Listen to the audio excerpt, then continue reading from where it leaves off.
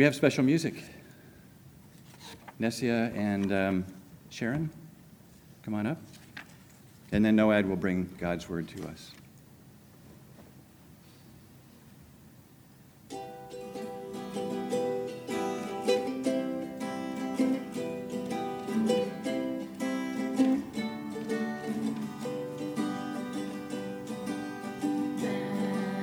Sorrow's Lamb of God, by his own betrayed, the sin of man and wrath of God has been on Jesus laid.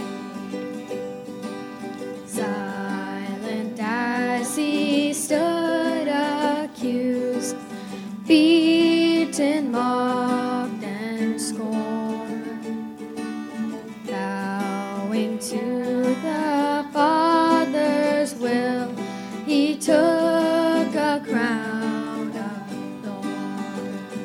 Oh, that rugged cross, my salvation, where your love poured out over me. Now my soul cries out, hallelujah, praise and honor unto thee. Sent of heaven, God's own Son, to purchase and redeem and reconcile the very ones who nailed him to that tree.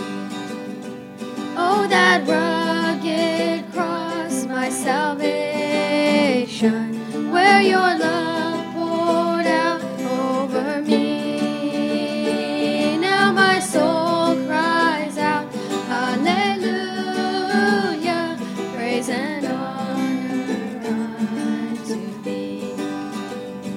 Now my debt is paid, it is paid in full by the precious blood that my Jesus spilled. Now the curse of sin has no hold on me. Whom the Son sets free, oh, is free indeed. Oh, that rugged cross, my salvation, where your love poured out over me. Now my soul cries out, hallelujah, praise and honor unto thee. Oh, that rugged cross, my salvation, where your love poured out over me. Now my soul cries out, hallelujah, praise and honor unto thee. See, the stone is rolled away, behold the empty tomb. Hallelujah, God be praised, he's risen from the grave. Oh, that rugged cross, my salvation, where your love poured out over me. Now my soul cries out, hallelujah, praise and honor unto thee. Praise and honor unto thee.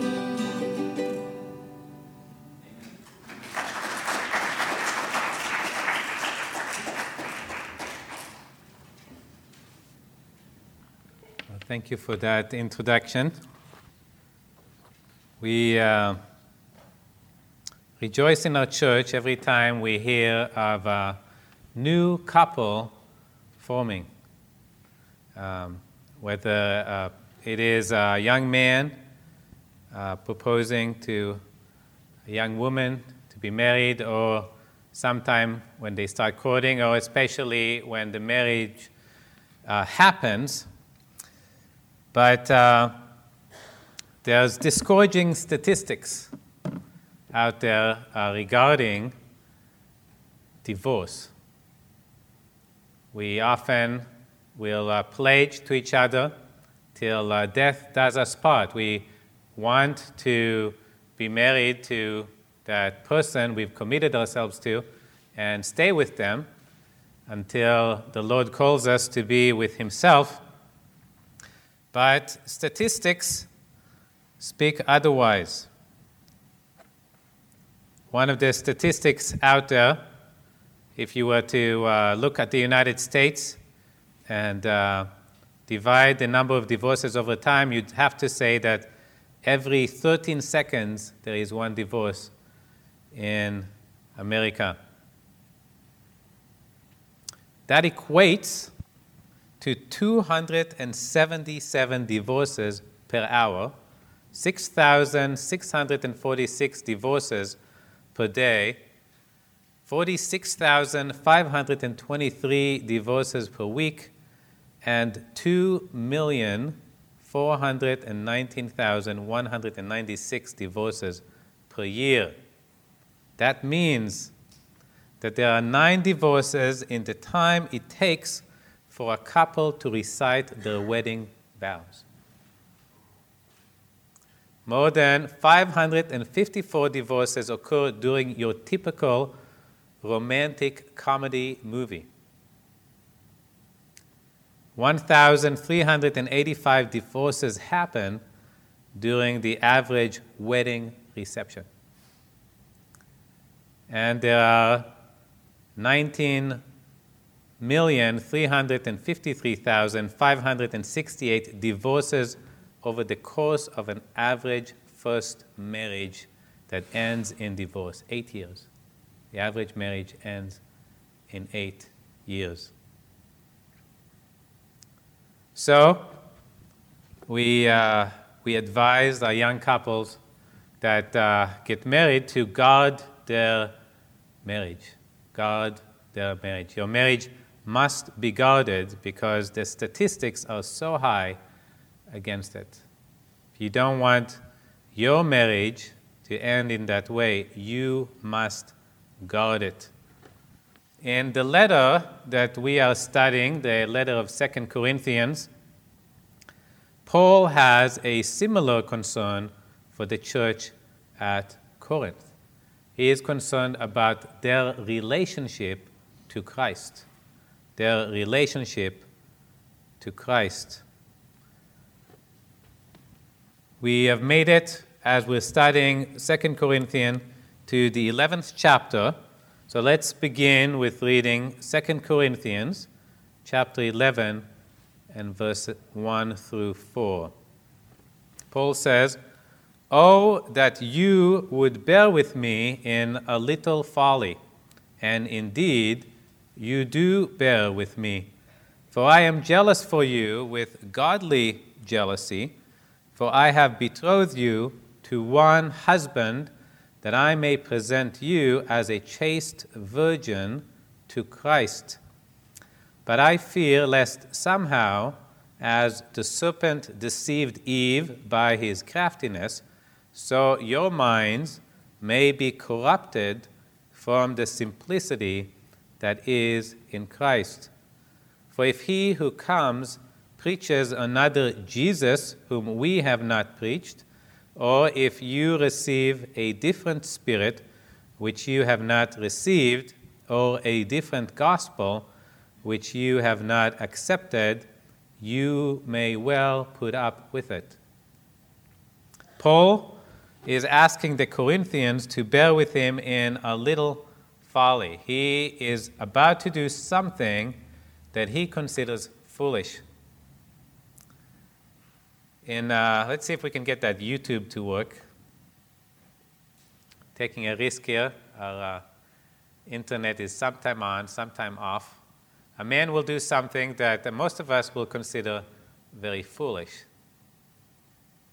But he has a reason to do it. All right, what did the man do that we would consider foolish?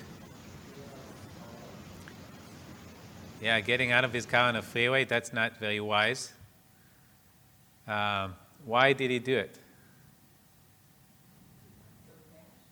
Yeah, there was a little kitten in the middle of the road, and cars were just going over it, and he realized that kitten's chance of survival was not very good unless somebody did something about it. In a similar way, Paul will do something he considers foolish. We won't see it until the next passage. Paul will do what he would consider to be boastful. He will talk about all the reasons the Corinthians should believe in him instead of believing in the false teachers that came to Corinth. He will give all the evidence of his life of why they should realize he is a true apostle of Christ, while the false teachers were not true apostles of Christ. But before he does it, he will explain why he is about to do this foolish thing. And the reason is he loves the Corinthians, right? Like that man loved that little kitten and was willing to put himself in danger to get that little kitten out of the way. So Paul is willing to make himself foolish for the sake of the Corinthians. He says, "For I am jealous for you with godly jealousy." Paul was jealous not of the Corinthians' relationship to himself, but of the Corinthians' relationship to Christ. Right? He wanted to see them to be that chaste virgin to Christ. He wants them to be faithful to the lover of their souls, who is Jesus Christ. And there's a reason we should all have that concern. We should all want to see people form a relationship with the Lord Jesus Christ and become his bride, first of all. And second, we want to see everybody to be faithful to the Lord Jesus. Paul had a special reason because he was the one who betrothed the Corinthians to Christ, meaning he was the one who came to them with the gospel, told them how much Jesus loved them, what Jesus did for them, and as a result, they believed in the Lord Jesus. They trusted in the Lord Jesus for the salvation of their souls, and therefore they became married, if you would, to the Lord Jesus, or engaged to the Lord Jesus. And Paul was the man who was involved in that, and that results in Paul having a special heart. If you've ever led a person to Christ and saw them saved, you found that the Lord Jesus put a burden in your heart for that person. We should all have burdens for one another, but there is a special burden that forms when God used you in forming that relationship. Paul was that man. He was the man God used to bring the Corinthians into a relationship with the Lord Jesus, and therefore he has a burden for them, a burden for their chastity, to see them continue in their faithfulness to Christ. Paul explains his fear in verse 3, "But I fear lest somehow, as the serpent deceived Eve by his craftiness, so your minds may be corrupted from the simplicity that is in Christ." Our relationship with the Lord Jesus is in danger, or I should say our fellowship, our walking with him. We believe that once a person is saved, they're saved forever. But the quality of your relationship, your faithfulness to the Lord Jesus, is always in danger, as it was for the Corinthians. We recognize three enemies that try to derail us in our walk with Christ. I don't know if there's a particular order. Often I hear the flesh as mentioned first. The flesh is my desire to do things that are not pleasing to God. We all have different weaknesses. It could be drugs. It could be sex or pornography. It could be things like video games. I wrestled with video games over the years. I would just pour my hours into spending useless time moving electrons behind a computer screen. It's not a good use of your time. It may be fine if you just did it for a little bit, but it becomes sin when it's an addiction and you're investing your time, your precious time into it, time that you really don't have to spend. And when I do that and I know that that's not what God wants me to do, my fellowship with him is broken. I'm no longer walking with the Lord. The second enemy we often mention is the world around us. The world around us does not love God.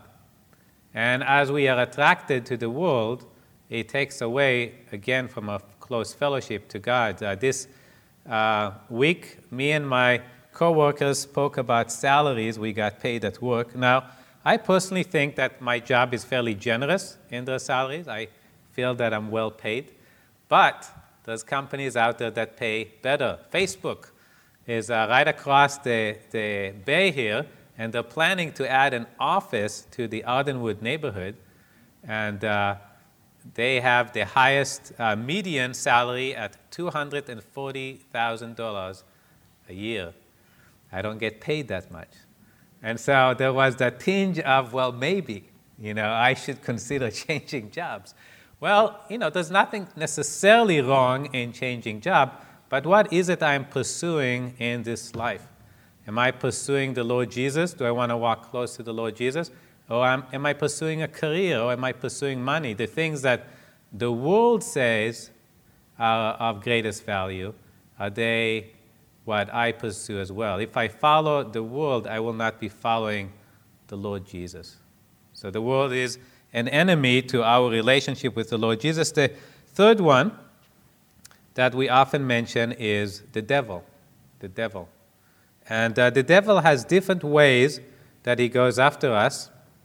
1 Peter 5:8 says, "Be sober, be vigilant, because your adversary, the devil, walks about like a roaring lion, seeking whom he may devour." The devil is active. The flesh is always acting up. The world is always far from God.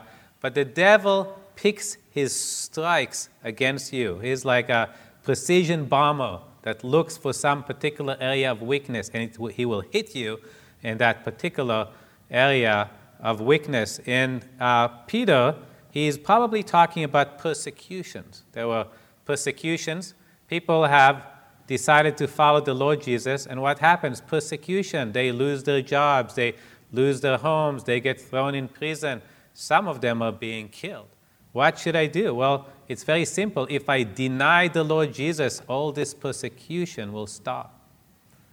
But that will break my fellowship with the Lord Jesus.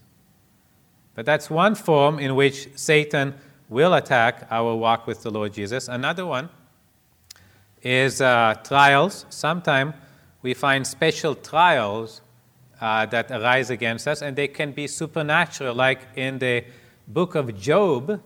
The book of Job, Job gets hit by these just disasters. His property gets taken away or destroyed. All his animal, livestock gets destroyed or taken away from him. His children die in a freak accident. We call it accident. The devil was behind it. The book of Job makes it very clear. His body gets struck with boils or severe disease. Again, seems like a freak accident, but we know it was the devil actually acting. And his purpose was to get Job to turn against God. And praise God, we see in the book of Job that Job holds on to the Lord. But again, a very close call there. Your adversary, the devil, walks about like a roaring lion, seeking whom he may devour. We don't want that to be us. The danger to the Corinthians is of a different nature. It's the danger of false teachers, teaching lies about God. In verse 3, Paul says, "But I fear lest somehow, as the serpent deceived Eve by his craftiness." How did the serpent deceive Eve? Well, he told her that God didn't really have his best, was giving her the best she could. He told her that God was somehow denying her of the opportunity to become like God by denying her of of the fruit that would give her the knowledge of good and evil. That was a lie. God loved Eve. God made Eve for himself. God wanted that perfect relationship with Eve, and he certainly had the intention for Eve to be like him. He made Eve in his own image, to have a relationship with him. And Eve's experience and knowledge of God would grow as she continued to follow God, trust God, and love God. And yet somehow the serpent in his craftiness managed convincing Eve otherwise, and he got her to turn against God. Paul's concern is that the false teacher in Corinth will do the same thing. He is concerned that their minds may be corrupted from the simplicity that is in Christ. What is Paul talking about? What is the simplicity that is in Christ? We could discern that by following a historical encounter Paul had with false teachers in Acts chapter 15. In Acts chapter 15 and verse 1, we are told that certain men came down from Judea and taught the brethren, unless you are circumcised according to the custom of Moses, you cannot be saved. Paul went out with the gospel. He told people that God loved them. He sent Jesus into this world and to the cross. Jesus died. He paid for their sins, and Jesus was buried, and he rose from the dead. And whoever put their faith in the Lord Jesus became a child of God and now had a perfect relationship with God. What did the false teachers who came from Judea said? Unless you are circumcised according to the custom of Moses, you cannot be saved. They said it's not enough. It's not enough that Jesus died for you. It's not enough that you believe in him. You must also be circumcised. The church in Antioch wanted this question solved. Paul immediately resisted this false teaching. He immediately told the believers in Antioch that that is false, that is not true, that is not the gospel. But there was a desire for a consensus from Jerusalem. People recognized that Jesus had 12 apostles, and they were centered in Jerusalem. That's where the church was formed. And they just wanted a consensus. Can we get a consensus from Jerusalem about this question? So they sent Paul to Jerusalem, and there he shared what was happening among the Gentiles, how God was saving the Gentiles. And in verse 5 we see, but some of the sect of the Pharisees who believed rose up, saying, it is necessary to circumcise them and to command them to keep the law of Moses. So you see, it doesn't just end with circumcision. Now, if you want to be saved, not only do you need to be circumcised, but you must also keep the law of Moses. The law of Moses contains 613 commandments. You know, if your salvation depended on your ability of keeping those 613 or even remembering what they were, you are in trouble. And so it says in verse 6, now the apostles and elders came together to consider this matter. And when there had been much dispute, so we see the church in Jerusalem is really struggling with this issue. There is a large segment of people there who seem to believe this false doctrine or are not quite sure what to do about it. In verse 7, and when there had been much dispute, Peter rose up and said to them, men and brethren, you know that a good while ago God chose among us that by my mouth the Gentiles should hear the word of the gospel and believe. So God, who knows the heart, acknowledged them by giving them the Holy Spirit, just as he did to us, and made no distinction between us and them, purifying their hearts by faith. So Peter is wise here. He goes back to precedent, history. If I would bring a difficult case to the court, especially like the Supreme Court, as they discuss my case, they will look back at history. Have there been similar cases like this? Has this matter been settled in the past? And so Peter points to the past and say, you know, guys, this matter really was settled already because I brought the gospel to Gentiles. He's talking about Cornelius. Cornelius was a centurion. He had a dream, a vision of an angel. And the angel told him to bring Peter along. Peter will tell him what he must do to be saved. Peter responds to the invitation together with other Jewish believers. And Peter starts sharing the gospel with Cornelius. And Cornelius and all his household and lots of people that Cornelius invited who were all Gentiles, never kept the law of Moses in their life, believed the gospel, and they're saved on the spot. And to show that they're saved, God gives them the Holy Spirit. In a visual manifestation, they start speaking in tongues. And so Peter realized, wow, God gave him the Holy Spirit just like he gave it to me and the other apostles on the day of Pentecost, showing that they are his children just as much as we are, even though they didn't keep the law of Moses. What's the conclusion? You do not have to keep the law of Moses to be saved. All you have to do is believe the gospel. Believe the gospel. Now, therefore, verse 10, why do you test God by putting a yoke on the neck of the disciples, which neither our fathers nor we were able to bear? But we believe that through the grace of the Lord Jesus Christ, we shall be saved in the same manner as they. Peter points out that these Judaizers, those who want Christians to also have to keep the law of Moses to be saved, are really testing God. Look, God said they're saved. Are you telling God he was wrong? That's what they're doing. They're testing God by telling the Gentiles they must start keeping the law of Moses in order to be saved. They're going against what God has already showed to be true. And Peter adds, why are you putting a yoke on the neck of the disciples, which neither our fathers nor we were able to bear? We couldn't keep the law. Right? Why are we asking the Gentiles to do what we couldn't do? But we believe that through the grace of the Lord Jesus Christ. How am I saved? It's by the grace of the Lord Jesus. What does grace mean?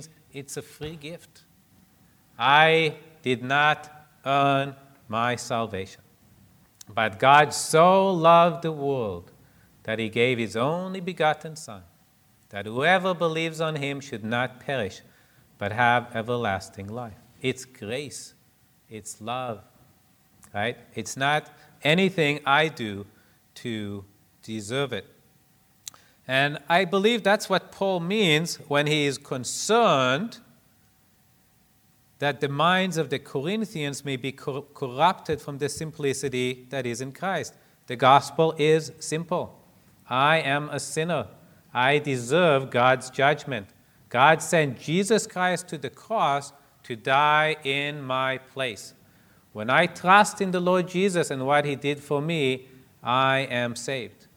And there's nothing else I need to do in order to go to heaven.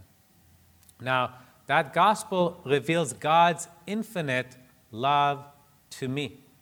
And the Bible says we love him because he first loved us. And as we understand that gospel, that simple gospel, our heart flourishes with love for the Lord Jesus because we realize how much he loves us. As the false teachers are beginning to change the story and say, well, wait a second, God doesn't love you that much. You also have to be circumcised. And wait a second, you still need some additional things to get God to love you and to take you to heaven. You see how that's beginning to change the thoughts that the Corinthians will have about God, just like Satan got Eve to change her thoughts about God. By his telling her those lies, she started doubting God's love for her. And as a result, she tried to take care of her own needs as she perceived them. In a similar way, the false teachers are causing the Corinthians to question the love that God has for them As a result, there's this sense that now they have to do something in order to provide for their own needs. What Jesus did is no longer good enough for me.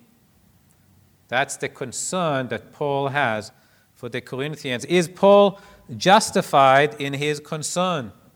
Verse 4, for if he who comes preaches another Jesus whom we have not preached, or if you receive a different spirit which you have not received, or a different gospel which you have not accepted, you may well put up with it. Paul has reason for concern because false teachers were being allowed to stand up like I'm standing up here and preach a different gospel. And the Corinthians were listening. That sounds interesting. Maybe we should think about that. What are you doing? Is what Paul is telling them. But because they're allowing it, Paul is very concerned for the Corinthians.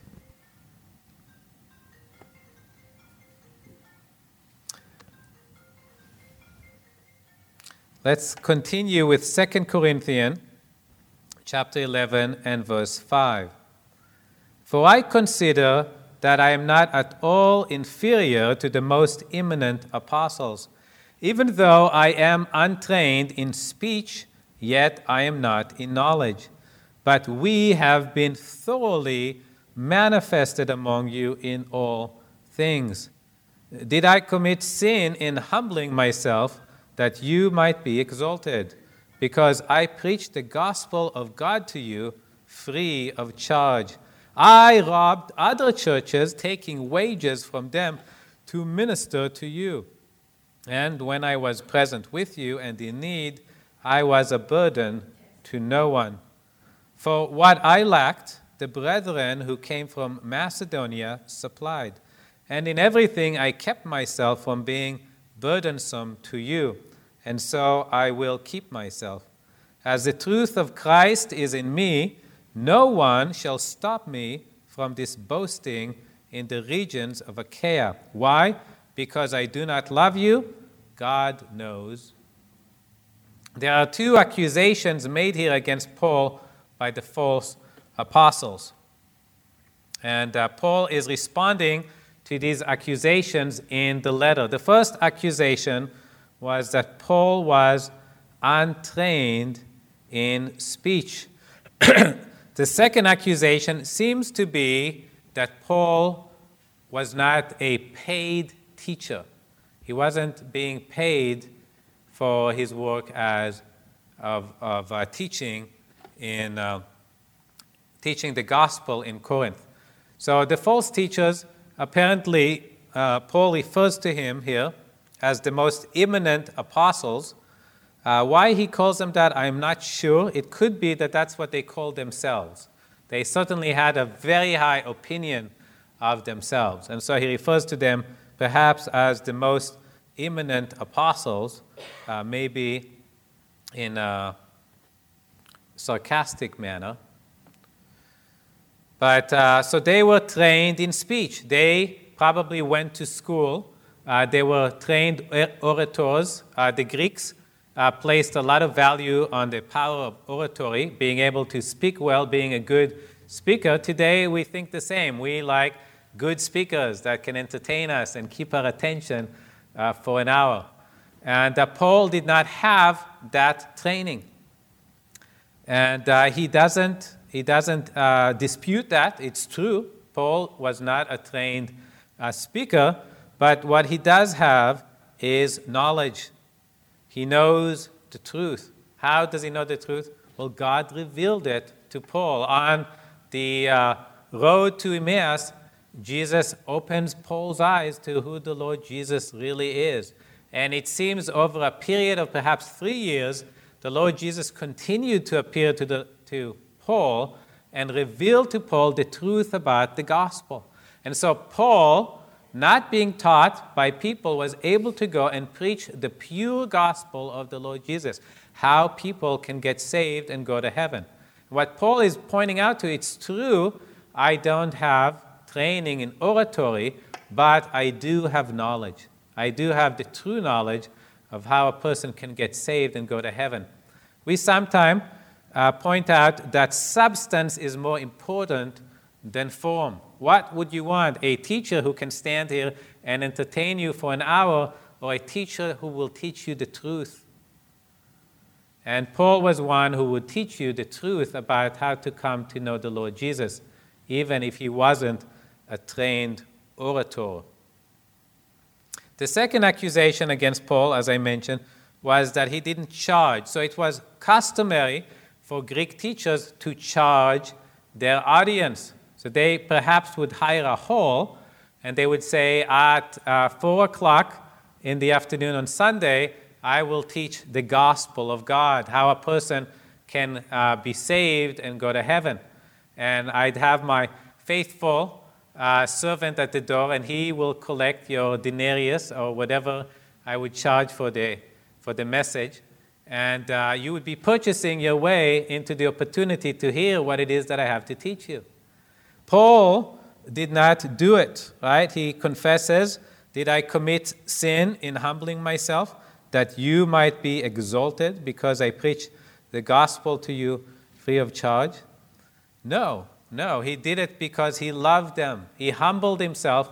Paul worked as a tent maker at the same time he was preaching the gospel. Why? So that he wouldn't have to charge anyone for hearing the way to know God and to go to heaven. Right? He wanted it to be free. Why? Because he loved the Corinthians. Right? Because I do not love you, he means it sarcastically. God knows that I do. I love you. That is why I continued to minister at Corinth, even though nobody paid me a dime. I wanted you to know God. I wanted you to go to heaven. I love you. And so what may have been used to discredit him by the false teachers, Paul is using to prove that he is a true apostle of Christ. And really the kind of person they want to believe, the kind of person that the Corinthians ought to listen to.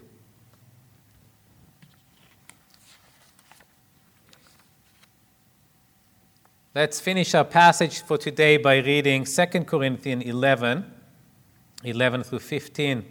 But what I do, I will also continue to do, that I may cut off the opportunity from those who desire an opportunity to be regarded just as we are in the things of which they boast. For such are false apostles, deceitful workers, transforming themselves into apostles of Christ. And no wonder, for Satan himself transforms himself into an angel of light.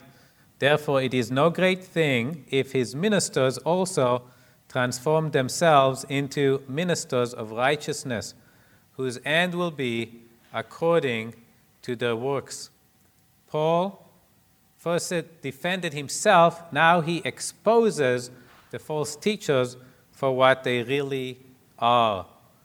Matthew 7:15 tells us, beware of false prophets who come to you in sheep's clothing, but inwardly they are ravenous wolves. Paul didn't make up false teachers. Jesus spoke about them first. Jesus warned his disciples that there will be false prophets or wolves in sheep's clothing. That's what they look like.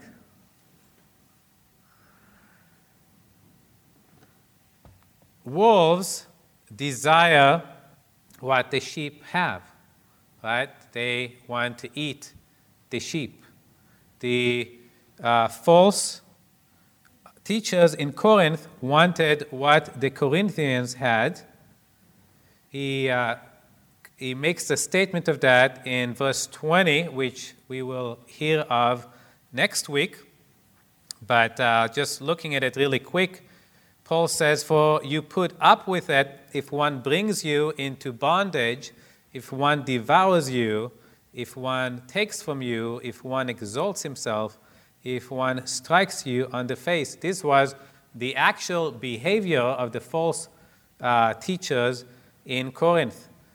They were devouring the Corinthians. They were living of the Corinthians and their provisions. They would ask the Corinthians to provide for their needs, perhaps by charging at the door. Perhaps they called for special gifts at the meetings and said, you need to give more money to the Lord. And by the way, I'm the Lord's collector. And the Corinthians were perhaps making do without certain things they needed in order to make these donations, to give these gifts to the false teachers at Corinth. An example of false teachers today could be the televangelists. Now, I don't want to say that all televangelists do it. I haven't done a thorough survey of them, but there are people out there who will preach what we would call a health and wealth gospel. They will say, God wants you to be healed. You have cancer. You may have a paralyzed child who cannot walk. That is not God's will. God's will is for you to be healed. They taught the wealth gospel. You are poor. Your job doesn't pay you very much. You can't afford your rent. You have other financial difficulties. You're in credit card debt. God wants you to be wealthy. And if you are somehow not experiencing God's blessing, it's because you are not giving God what He wants. Right? God wants to be first in your heart. And the way you show God that He is first in your heart is you need to give to the Lord's work. And by the way, I am the Lord's collector. If you send me a check, I assure you that God will be pleased with you and your sickness will be resolved. Your financial problems will be solved. Just send your check. And to us, it sounds foolish, and yet people like that have made millions, sometimes hundreds of millions of dollars of believers, perhaps not true believers, but at least those who confess to believe in the Lord Jesus. These people look nice, and they speak in an attractive fashion. And they will often take the name of the Lord Jesus. And they will preach a lot of things that might be true. And that is, if you would, the wolf in sheep's clothing. They appear as true believers. They appear as true ministers of righteousness. They appear as apostles of Christ. And so Paul is determined to make their lives difficult. And he says, fine, you guys want to appear like apostles of Christ. Well, look at me as the example. If you want to be like me, here's what I'm going to do. I'm not going to take a penny from the Corinthians. Now beat that. It's a problem for them because they live off the Corinthians. They cannot copy Paul because Paul is refusing to take money from the Corinthians. As a result, they have to try to discredit Paul, which is what they try to do. But Paul is determined to take nothing from the Corinthians in order to make it as difficult as possible for these false teachers to copy him.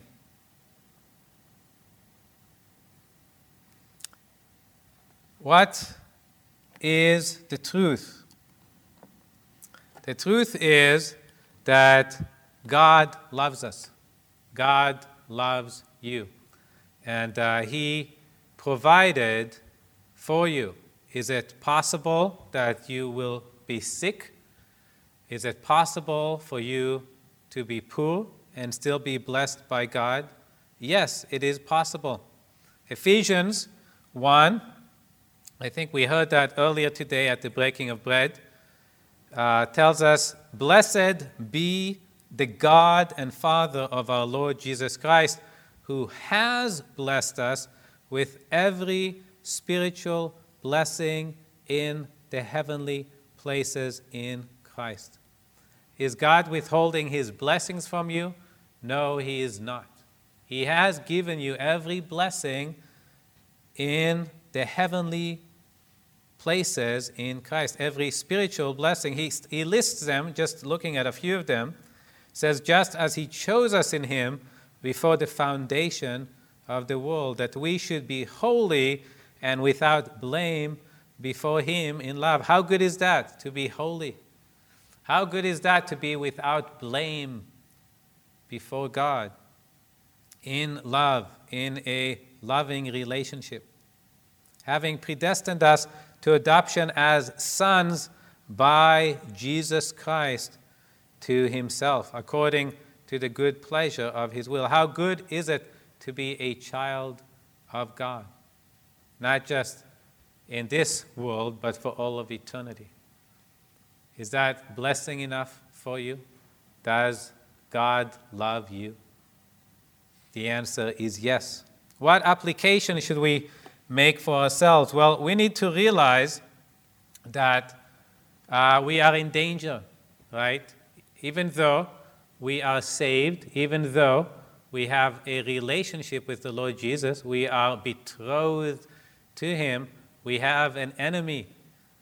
Satan is like a roaring lion, and he will do everything he can to cause you to stumble in your walk with God and separate you from that sense of love with which Christ truly loves you. Paul is very concerned for that, for the Ephesians, and really for all of us. We could take it as really his general prayer for believers. Ephesians chapter 3, verse 14, he says, "For this reason I bow my knees to the Father of our Lord Jesus Christ." Bowing our knees is something we do in prayer. He is bowing his knees to God in prayer. What is it that Paul prays for? "From whom the whole family in heaven and earth is named." He's praying to God, the Father, that he would grant you, according to the riches of his glory, to be strengthened with might through his Spirit in the inner man. That's good. We want to be strengthened by the Spirit of God. That Christ may dwell in your hearts through faith. That is good. We want to live by faith. We want Christ to have the lordship over our lives.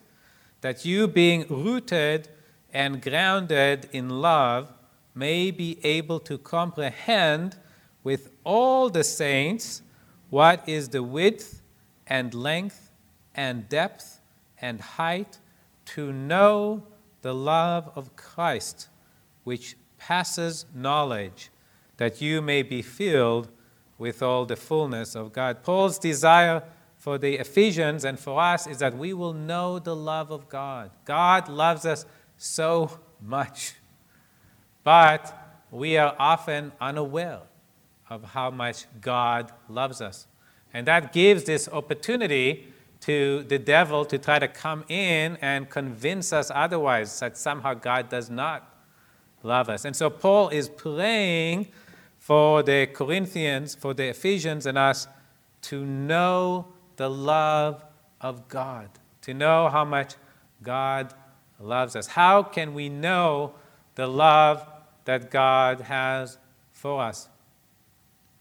I think in my mind's eye of a woman who is betrothed to a soldier. And the soldier is far away from home, and he may not be back for many months as he is serving his military duty. And perhaps there's others who are not happy with her betrothal to this soldier. Maybe her friends or family didn't quite approve. And they seek to dissuade her from him, saying, you know, he doesn't really love you. You shouldn't wait for him.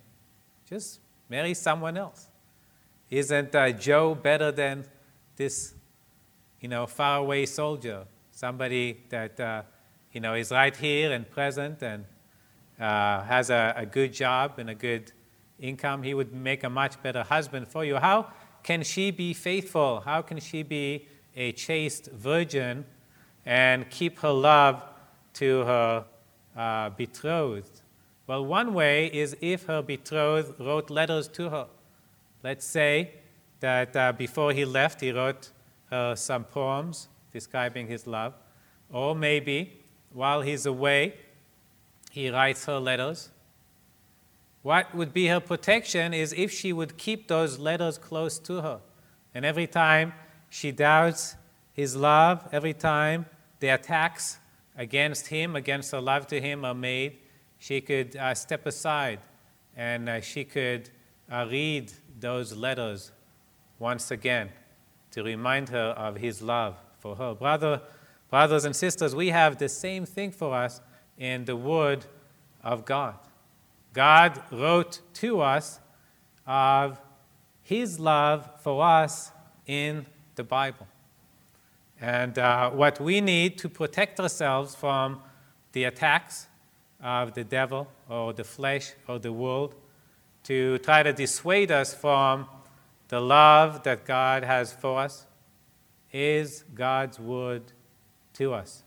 We must be in God's word if we want to remember God's love for us. We must remember God's love for us if we are to be a faithful, a chaste virgin who's waiting for her Lord to return. Let's pray. Father, we thank you for your goodness to us.